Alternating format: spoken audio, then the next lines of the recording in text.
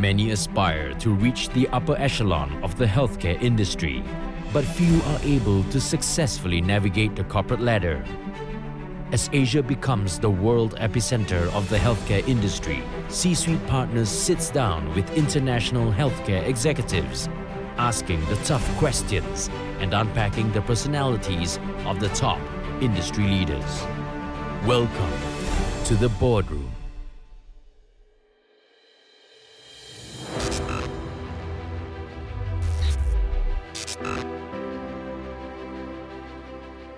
Zoe, thank you for joining C-Suite Partners in the boardroom. It's a pleasure. Thank you for inviting me. Can you start off by just telling us the past 10 years of your career and where you're at today? Sure. So if I went 10 years ago, I was actually training to be a cardiothoracic surgeon and undertaking a PhD in lung cancer. Okay. And I made a decision during that process that I actually was much more interested in how I could contribute to building the healthcare system, not just that one-on-one clinical interaction, but how I could actually contribute positively to the whole healthcare system in Australia. So I chose to leave cardiothoracic surgery and I went in to work as Deputy Director of Medical Services at Peter MacCallum Cancer Centre. Okay. Undertook that role for a couple of years, and during that period of time I had the opportunity to hear from Stuart Fletcher, who was then the global CEO for Bupa, at the World Cancer Leaders Forum. I was quite inspired by the vision he had about how his company would contribute to healthcare around the globe. And so I approached him and had a bit of a chat to him, and he introduced me to Dwayne Crombie, who's the Managing Director in Australia of Bupa. And so I actually ended up having an opportunity to work at Bupa, and I'm now Head of Public Health, so my role is a health system role. It's how do we envisage the health system of the future, both public and private. Why is healthcare unique compared to finance, professional services? People, sometimes put healthcare, just in the same box. Do you believe it is truly unique, and why is that? I think it's currently unique. I would question whether that's a good thing. I think there are... So I've undertaken some work at Harvard, undertaken a course at Harvard Business School around value-based healthcare run by Michael Porter and Elizabeth Teisberg. And they challenge that concept and actually say one of the challenges we have in healthcare is it hasn't learned very much from business in the last 200 years.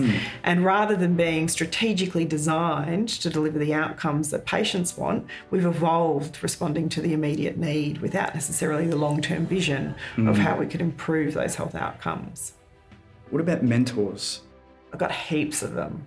And I've always had lots of mentors. I've been a big believer in one isn't enough, because I have different mentors for different skill sets. Makes sense. And I don't think that's fair to ask one person to do all that. And I move in and out of those relationships depending on the skill sets or the area of transition or what I'm deciding or seeking mentorship for.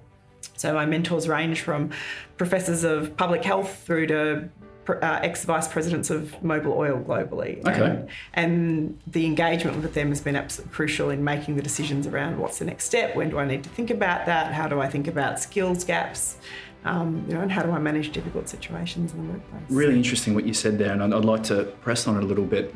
Having mentors outside of healthcare, whether it's oil and gas, mining, banking, professional services, how do they advise you compared to people within healthcare? Is there a major difference, or do you find it relatively the same?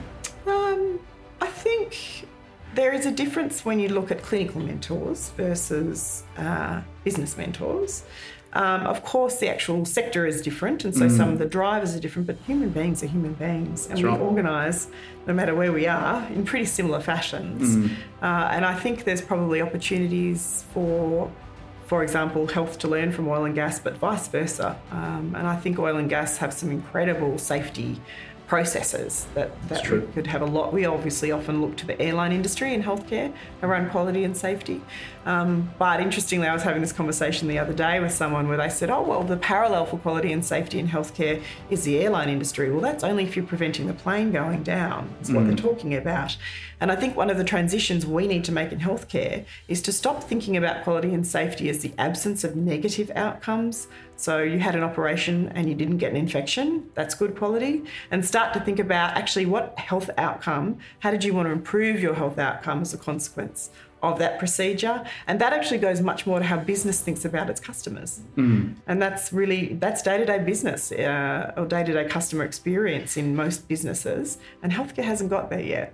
It's very true. Zoe, I'm very interested in your thoughts on women in leadership and how healthcare is actually dealing with that at the moment. So, I think healthcare is making some great strides. We have some fantastic female leaders, but I think it's really important for us to stay mindful of some of the dynamics we know around gender in the workforce. Okay. We know that women tend to apply for jobs that are below their capability and that men tend to apply for those potentially above their capability. And this, of course, affects pay grades and superannuation and all the other issues that we see that are very topical in the media. So my understanding of Google and the machine learning that it uses to target ads is that if it understands that the user is female, it will actually throw up ads that are below the pay grade that she would need. And if it understands that the user is male, it will actually throw up jobs above the pay grade that is able to understand from the search histories. That's very, very interesting. And do you think the healthcare market is providing enough opportunities for females in leadership? I think we can always provide more, and I think it's really important to be mindful of the biases that we have in looking for leaders and looking for executives.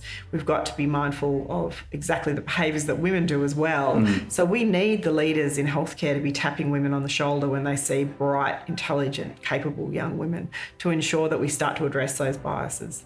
And what about your career in one word? Collaboration. Excellent. We'll end it there. Zoe, thank you very much for spending time with C-Suite Partners in the Boardroom.